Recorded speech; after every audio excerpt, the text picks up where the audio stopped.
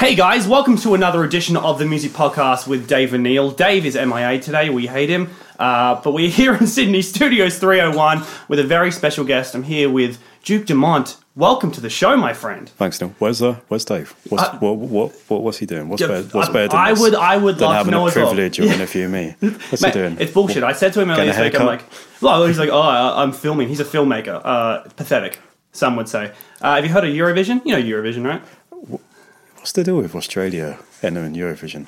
Is it because of ABBA and just like the people get angry that we compete in it, right? No, if anyone, come on, you're getting angry about it. Chill out. Well, the UK, I mean, we're kind of mutually hated amongst Europeans, and we always do really badly. Have Australia ever won? I think the highest we came was like, did Dummy M come second? Second, thank you, yeah. So I think a year ago we came second. This year we came ninth. No one really hates on Australia, do they? I mean, they hate the fact that we're in it. The Kiwis hate. Yeah, Australia? it's kind of like Canada and US with New Zealand and Australia. Yeah, but it's not like real rivalry. I mean, when it comes to sports, like rugby union, we hate each other. Yeah. Cricket, we hate each other. We just hate each other for most things. Yeah.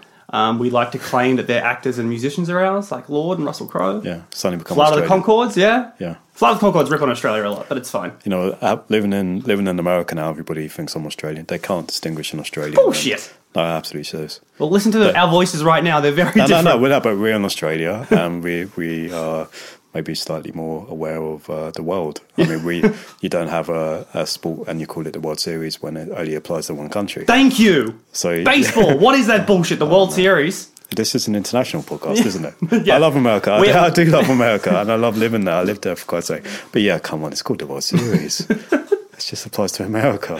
We can rag on America all we want, but unfortunately we only got you for about 20 minutes. Let's talk about American foreign policy. Yeah, this is why we're here, climate change, right? Yeah, because I'm a musician and I have a really great knowledge of foreign policy and politics. Yeah, and my ego is going to dictate my now-minded opinion on how the world should work. Well, we could talk about new music, but we can talk about North Korea. Let's talk about celebrity atheism. How is anyway? Let's talk about music. It was for a little bit. You are in Australia, obviously, for two festivals. Listen Out and Adelaide's new festival called Oh Yes.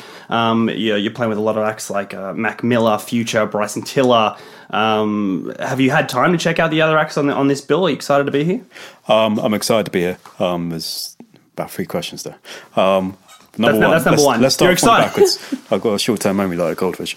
I'm excited to be here. I always like coming to Australia. It's like once or twice a year. Yeah. Came here last year for Splendour in the Grass. Absolutely incredible festival. It's amazing. It reminds me of, I've done Coachella a couple of times on the West Coast in America, and it's a similar kind of feeling. It's very relaxed. And, pound for pound, the artists that played are exceptional. So it is really nice to play Splendour last year. Back this year. Doing the rounds again, and I always like coming to Australia. It feels, the crazy thing about Australia, it's very similar culture to the UK. We watch the same TV, have the same. So not many people around the world have a similar sense of humour to Australians and Brits. It's the sarcasm, it's the dryness, it's the dry humour as well. Yeah, I just don't in America anymore. You don't what? I just don't even try and be. What do you watch when you sit down and watch American TV? Like, what's your go-to show? Oh, American TV is excellent. There's great shows in America. I'll give you an example. I was in New York. I was very hungry, and I asked the waiter for 2 cheeseburgers, and I said, if I could have 2 cheeseburgers, and if you can hold back on the judgment. Didn't laugh. Did she look at you and just be like, why would I judge you? He looked at me in disdain. Really? He heard it. It was in Brooklyn. If anyone's ever been to Williamsburg, it's probably hipster central of the world. You've got the FICE office, and it's like a FICE office is the epicenter. And then there's a lot of guys with beards. I've got a little bit of a beard, so I'm a hypocrite. And it's, just no. They're not appreciative of it, are they? Didn't. Although in saying that, we call it bants in the UK. Banter. Bants, yeah. Bants. Hashtag bants. See, there's a very specific audience in Australia that think they know British talk because they watch a lot of Geordie Shore. Yeah. So mint, bants. Don't judge us. Get mortal. Please don't England fucking hate Geordie Shore. It is what it is. Which is what? Shit. I used to do a lot of shows in the UK. Yeah. I'm kind of exhausted. I did too many shows in the UK. I used to meet the girls from Geordie Shores, and what's the other one, the Fallies. But I never watched the show, so I got on with them, so there's no like prejudgment. Is there a disdain for it? Is it the downfall of civilization? Is it the last days of Rome? Is culture an ever descending kind of graph, which is kind of peak with the Beatles, and we end up with that? Possibly. Is there hate for it? No, each to their own. If you get enjoyment, who am I to say what you get enjoyment out of and what you don't? But yeah, if you're classifying the country as that, it's a bit, because it feels like the two British shows that everyone can get around. Yeah, do you know the term "get around"? Right, kind get around it, get excited for it. Would be like Monty Python, Fawlty Towers, and even like most of your Ricky Gervais stuff. Ricky Gervais has got a pretty healthy audience in the US. I'm pretty sure he's in the middle of like a sold out US tour there. I'm sure he is. Yeah. He's a big deal there. Yeah, my favorite comedian, we get a guy called He's always getting in trouble. Who's that? It's a stand-up called Frankie Boyle. He's amazing. I don't think I've heard of him. Frankie Boyle's incredible. He's always getting in trouble on the BBC. He makes some of the most ridiculous jokes, but he's intelligent. He seems to not have as much of an ego as someone like Ricky Gervais, and stand on the soapbox. He's hilarious. I even like Russell Brand. I like that guy. Everyone likes Russell Brand, but these days he's still funny, he's still doing shit, but like it's almost like if you say, I love your stand up or I love your movies, he's like, fuck you. Like my the Trues. I kind of like that though. He had the world at his feet, and I don't know. I respect someone who has an ounce of intelligence, and he certainly is an intelligent guy, and he's kind of preaching, but he's not at the same time. I don't like people preaching all the time. No one knows what's right. No one knows what's wrong. But no, I like Russell Brand. We don't want to preach, but I mean, we are here to talk about. This is called music.com, where we haven't spoken about any music. We've spoken a little bit about music. We'll talk about music now if you want, if we have to. It's up to you. Yeah, you're the boss. Well, you've it's pretty well-known fact that obviously you used to make a lot of remixes. You put them on MySpace and Facebook. Too many remixes, especially in the early noughties. Especially, I mean, at least in Australia, dance kind of hit the mainstream in a big way. And when you think of the big mainstream artists like Calvin Harris, Dave Guetta, Afrojack, in the dance community, are these the big names for you? By that I mean, like, they're big to the mainstream audiences, but like, are these guys the best, or are these just the most well-known? Or do they have the best businesses? Yeah. I know. I give you an analogy. I always use this analogy. I'm not just thinking this at the top of my head. Who's the better act of the two variables I'm about to give you? The guy that makes slightly generic music, however, makes millions and millions upon millions of people happy with the music and the comfort with familiarity that they have within their music, or the guy on SoundCloud who has 2,000 listens, but yet, or girl, that has 2,000 listens, but yet is making probably the most forward-thinking music that's 10 years ahead of it. Who's the better act? I'm asking you the question. That's a lot of pressure, man. You're in the hot seat now. I don't like being this. This is my show, and now I'm being pressured. Oh, God. I mean, I'm going to say the latter, because you seem more interested about that. Is that the right answer? There's no right and there's no wrong. My opinion is they both serve a purpose. There's nothing wrong with popularity. There's nothing wrong with making people happy or people getting enjoyment from what you do. But there is a slight responsibility to the art form to keep on trying to push it forward and not just take and take and take and take. It's like, if you just take and take from something, it's not. Things are culturally barren, and that's kind of the world we live in right now. We're talking about culture descending, I'm guilty of that. I've produced a song for Katy Perry, and I'm using formulas that have been established in pop music, and and stuff like that. I see two sides to it, but neither of those acts, those type of acts I just mentioned, is better than the other. Have you had that conversation with Deadmau5? Because he will tell you if you're the douche who is just making music to make millions. Oh, really? Yeah. Well, like, what's everyone's deal with Chainsmokers, for example? Mark Ronson. Again, like I just said, it's my ego is not gonna tell because I like certain music. You must like the music I like. No. Be like, shut the fuck up. Don't stop being so egotistical that you don't fall into my line of thinking, therefore you're wrong. Do you all find all the best Chainsmokers? Do you find, or do you have an opinion on this idea that when dance kind of blew up mainstream again in the mid noughties, say someone like Skrillex, I'm sure you're aware that at one point in time he was the frontman of a punk rock emo band where he screamed a lot, and that kind of fizzled out, and then he got into dance, and now he's a Grammy Award winning DJ. Yeah, do you and producer. And producer. Yeah. As a fellow producer and DJ, like, is there any resentment there towards that idea that this guy was once big in the rock scene and then kind of that fizzled out and now he's jumped onto this new scene that, again, the mainstream audiences are picking up on? No resentment whatsoever. I mean, would you...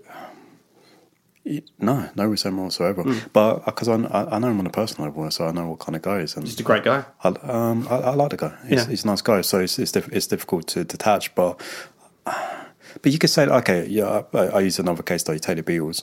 Everyone always holds them up, like a Radiohead type thing. One of the greatest bands ever. They're great. They set a benchmark. Take the Beatles. Love Me Do. It's a piece of shit. Awful record. Can I swear? You can swear you want. So Neil's looking astonished right now. No, my face wasn't at you swearing. My face was, you hate Love Me Do. It has about 6 words in the entire song. It is a perfect pop song because it's hook after hook. It's like an advertisement. It's like, lollipop. And that's a great song. It's an awful record. It's the cheapest trick in the book. Yeah. But you take that record, that got the Beatles known on a mass appeal. And I think something broke within, whether it's John Lennon or Paul McCartney's brain, where it's like, we are sick of this.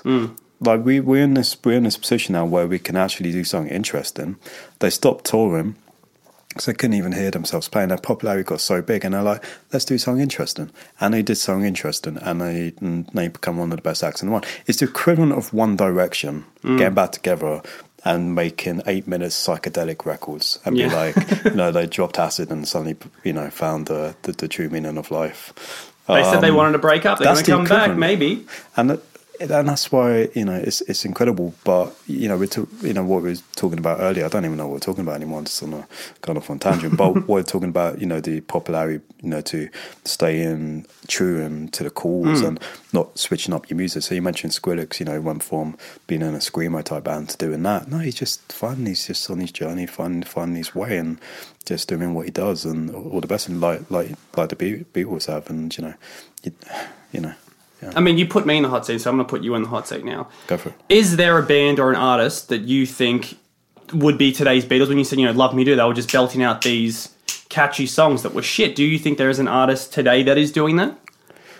That's making shit music or... Well, this is, just belting out these catchy, repetitive songs that, as you said, Love Me Do shit. Don't agree with that, Duke. But...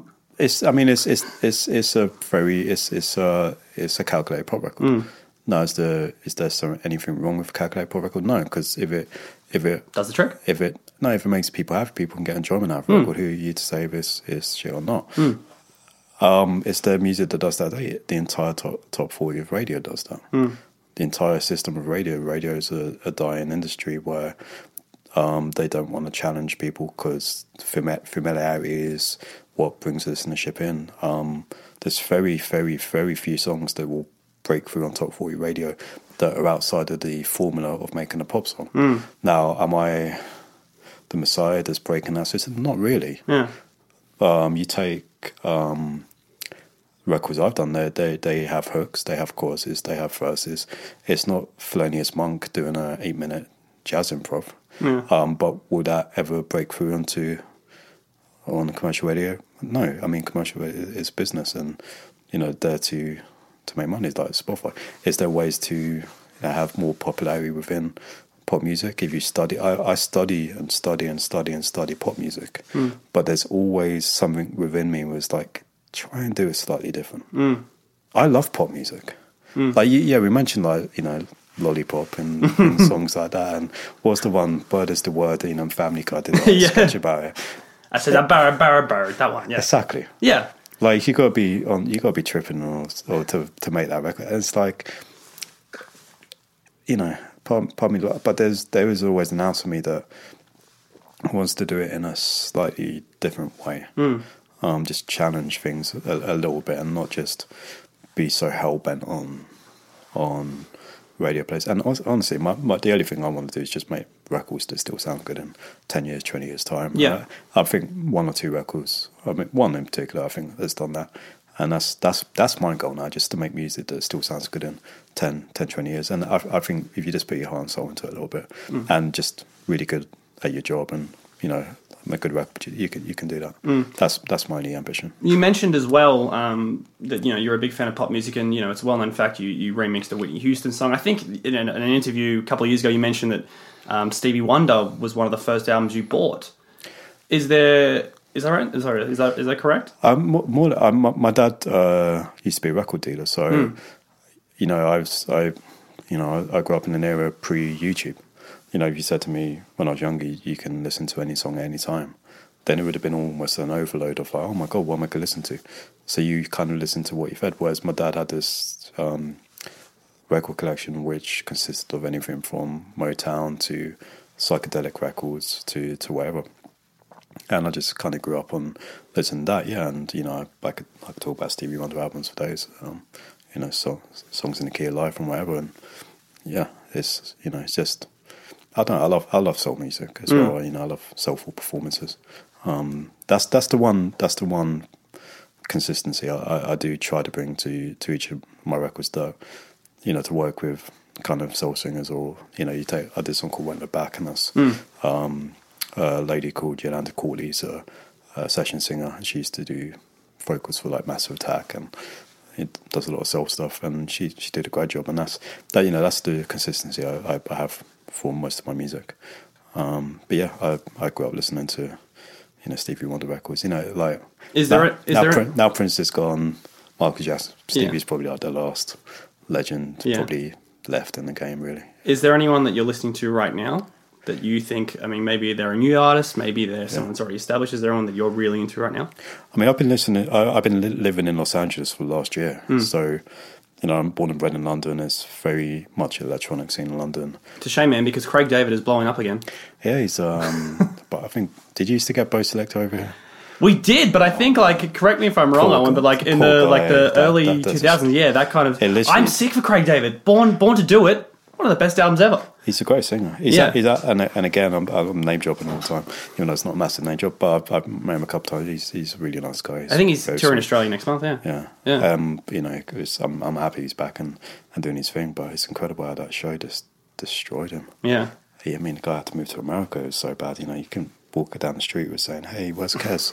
Where's your piss bag?" Poor guy. Poor guy. And then, you know, they say, yeah, but, you know, probably, you know, there's nothing wrong. You know, no publicity is bad. No, there is bad publicity. Poor guy, like Jesus. No, he's a super nice guy. Yeah, he's a great vocalist. It'd be nice to. I think in London and the UK. I mean, like I said, I study culture constantly and scenes and stuff, and within the UK there's definitely an emergence of like soul music coming through, more stripped back stuff. I live in Los Angeles now, and what I love about what kind of music I'm listening to right now, there's like this slight emergence of more kind of funk based music, and a lot of the performers, especially the rappers, is certainly more. You got the one side of hip hop where everybody's like that kind of like in the club strippers, and every rapper, you know, singing like and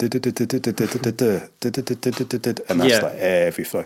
Then you've got the flip side, the likes of Anderson .Paak, and guys like that, and there's, you know, even Kendrick, and there's definitely there's incredible craft to them. And, you know, you take Anderson .Paak, like he did an album called Malibu, and it's just a funk record. You know, it reminds me of listening to you know, Ohio Players or Parliament of Funk, that kind of, you know, it brings you back. Like, I think the best commercial record or record that was played at radio in the last year is Childish Gambino, Redbone. And yeah, it's a throwback to Parliament of Funk. Yeah, it's just revival music, but there's something about revival music that, like in the 80s or 90s, honest music was people trying to make music for the future, like Eurythmics.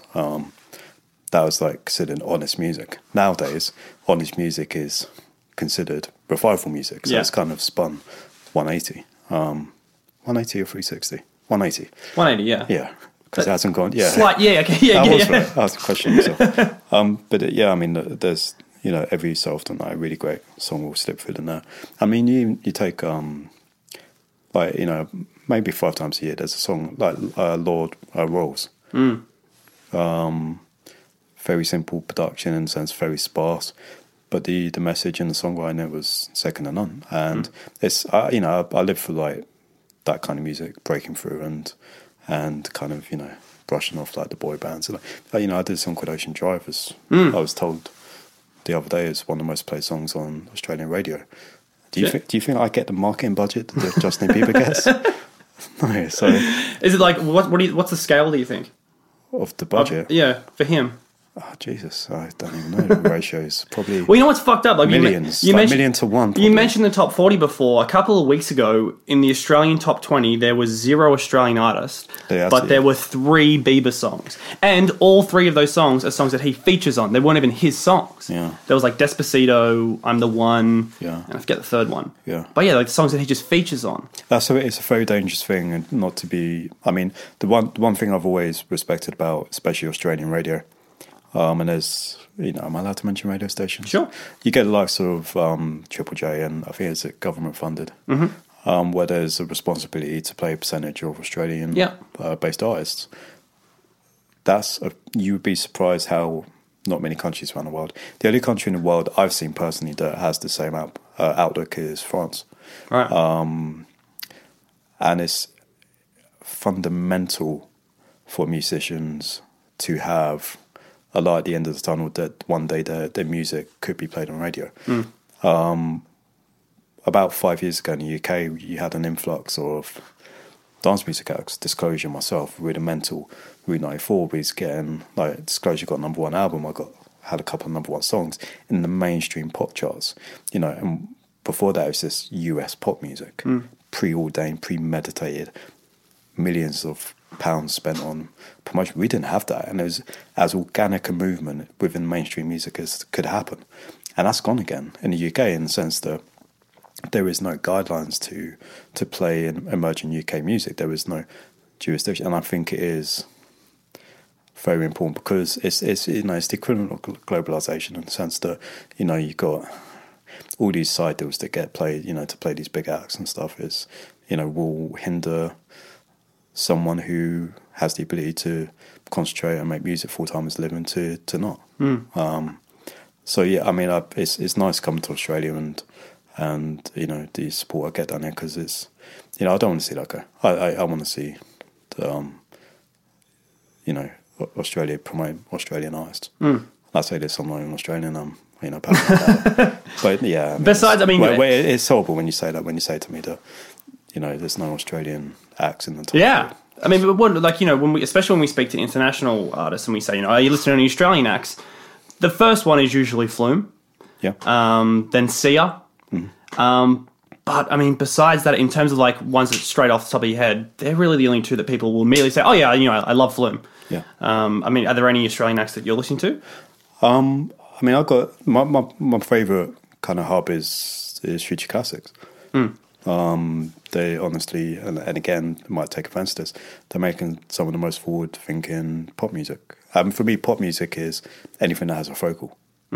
That's my due. Everybody, it's relative to everybody, but you put a vocal on a song, it's a pop song to me. Great label. And I've been in and out of Australia for the last 10 years, and I've seen where Australia really had no identity on a dance music level because it was early days of the internet. There was no major hub here for dance acts to come through, to the likes of Justice coming over for the first time, like in the early days of MySpace, and everybody it's like they're rock stars almost. And it's like, I'd say Justice probably made more of an impact on Australian dance music than a Calvin Harris, for example. Someone like Empire of the Sun, I think they're bigger in America than they are in Australia. Like they're huge in Australia, don't get me wrong, but they are massive in the US. They're massive in the US because they had their music synced over American commercials. So yeah, I think Walking on a Dream last year charted in the US singles chart for like the first time. But it was released in 2009. It was specifically because I think it was a Honda commercial. I think I got asked to remix it. You did? Yeah, I didn't remix it, but I got asked to. They had a massive in America. Yeah. But yeah, I mean, it's interesting because I do think Australia's kind of certainly in the last few years has found its identity within especially dance music, and I think it's been a long time coming. And I think just geographically, Australia's all completely out the way of any other continent, and it's very inspired by the internet, and listen to that, and with obviously everybody having access to the internet, I think it helped the music scene in Australia greatly. And it's just fun, the last 10 years is honestly, a radio station like Triple J is one of the best radio stations in the world. Just the quality of music and the integrity they have. Radio stations aren't like that anymore. It's business, pure business. So I remember being in New York and on the DAB, and by dab I don't mean the DAB radio. I've never dabbed. I've never dabbed out of. Are you doing the dance move dab? What's the dance move dab? Yeah, the dab. The dab. You've never dabbed. But that's not. Yeah, but you said in your chair. I thought you meant there's a whole. That's literally it. The dab, yeah. Yeah. Something wrong, isn't there, about mass, kind of like what would you call it? Mass hysteria. No, like kind of. I won't mention the name for it, but like, what do you call it? Like, with your arms, you do something. It's something. I don't know. I don't know where you're going with this. Yeah, I do, but I'm stopping myself from talking. Yeah, no, I don't. But yeah, I mean, listen to Triple J in New York, and it's like the best radio station I was listening to in America.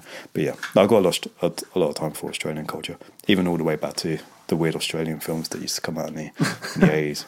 Like what? Crocodile. It's Crocodile Dundee. That's another one. Every time we have an international guest, like I love Crocodile Dundee. Nah, it's awful. I mean, it's like you got what do they call it? Quentin Tarantino did a great documentary about Australian cinema. Yeah. Like from the Mad Maxes and just the obscenity of like just I love it. Yeah. Well, dude, before you go, thank you for coming on, first of all. Thanks, we're getting told to wrap it up, but we should mention you are playing the Listen Out Festival. It's touring around the country. Kicks off in Melbourne this Saturday, Perth on Sunday. Then you're in Sydney and Brisbane the following weekend. You're also playing Oh Yes in Adelaide next Friday, I believe. And also, fun fact, you've just been announced to play the Mystery Sound Club night at Ivy after your Sydney set. So looking forward to that, dude. You know more than I do. I don't know. This is me. This is high tech. This is me reading the dates off my phone. Let's not act. No, but you still don't. No more. I look about 2 days ahead of. Well, before this interview, you're like, I can tell you what time this starts. I can tell you how long we have for the interview. Yeah, no, I'm quite. You're on the ball a little bit. But long and short, I'm in Australia. If I'm rolling through your town, swing by. And we'll have a good time. Dude, thanks so much for coming on the show. Thanks, Tim. And we'll see you all next week.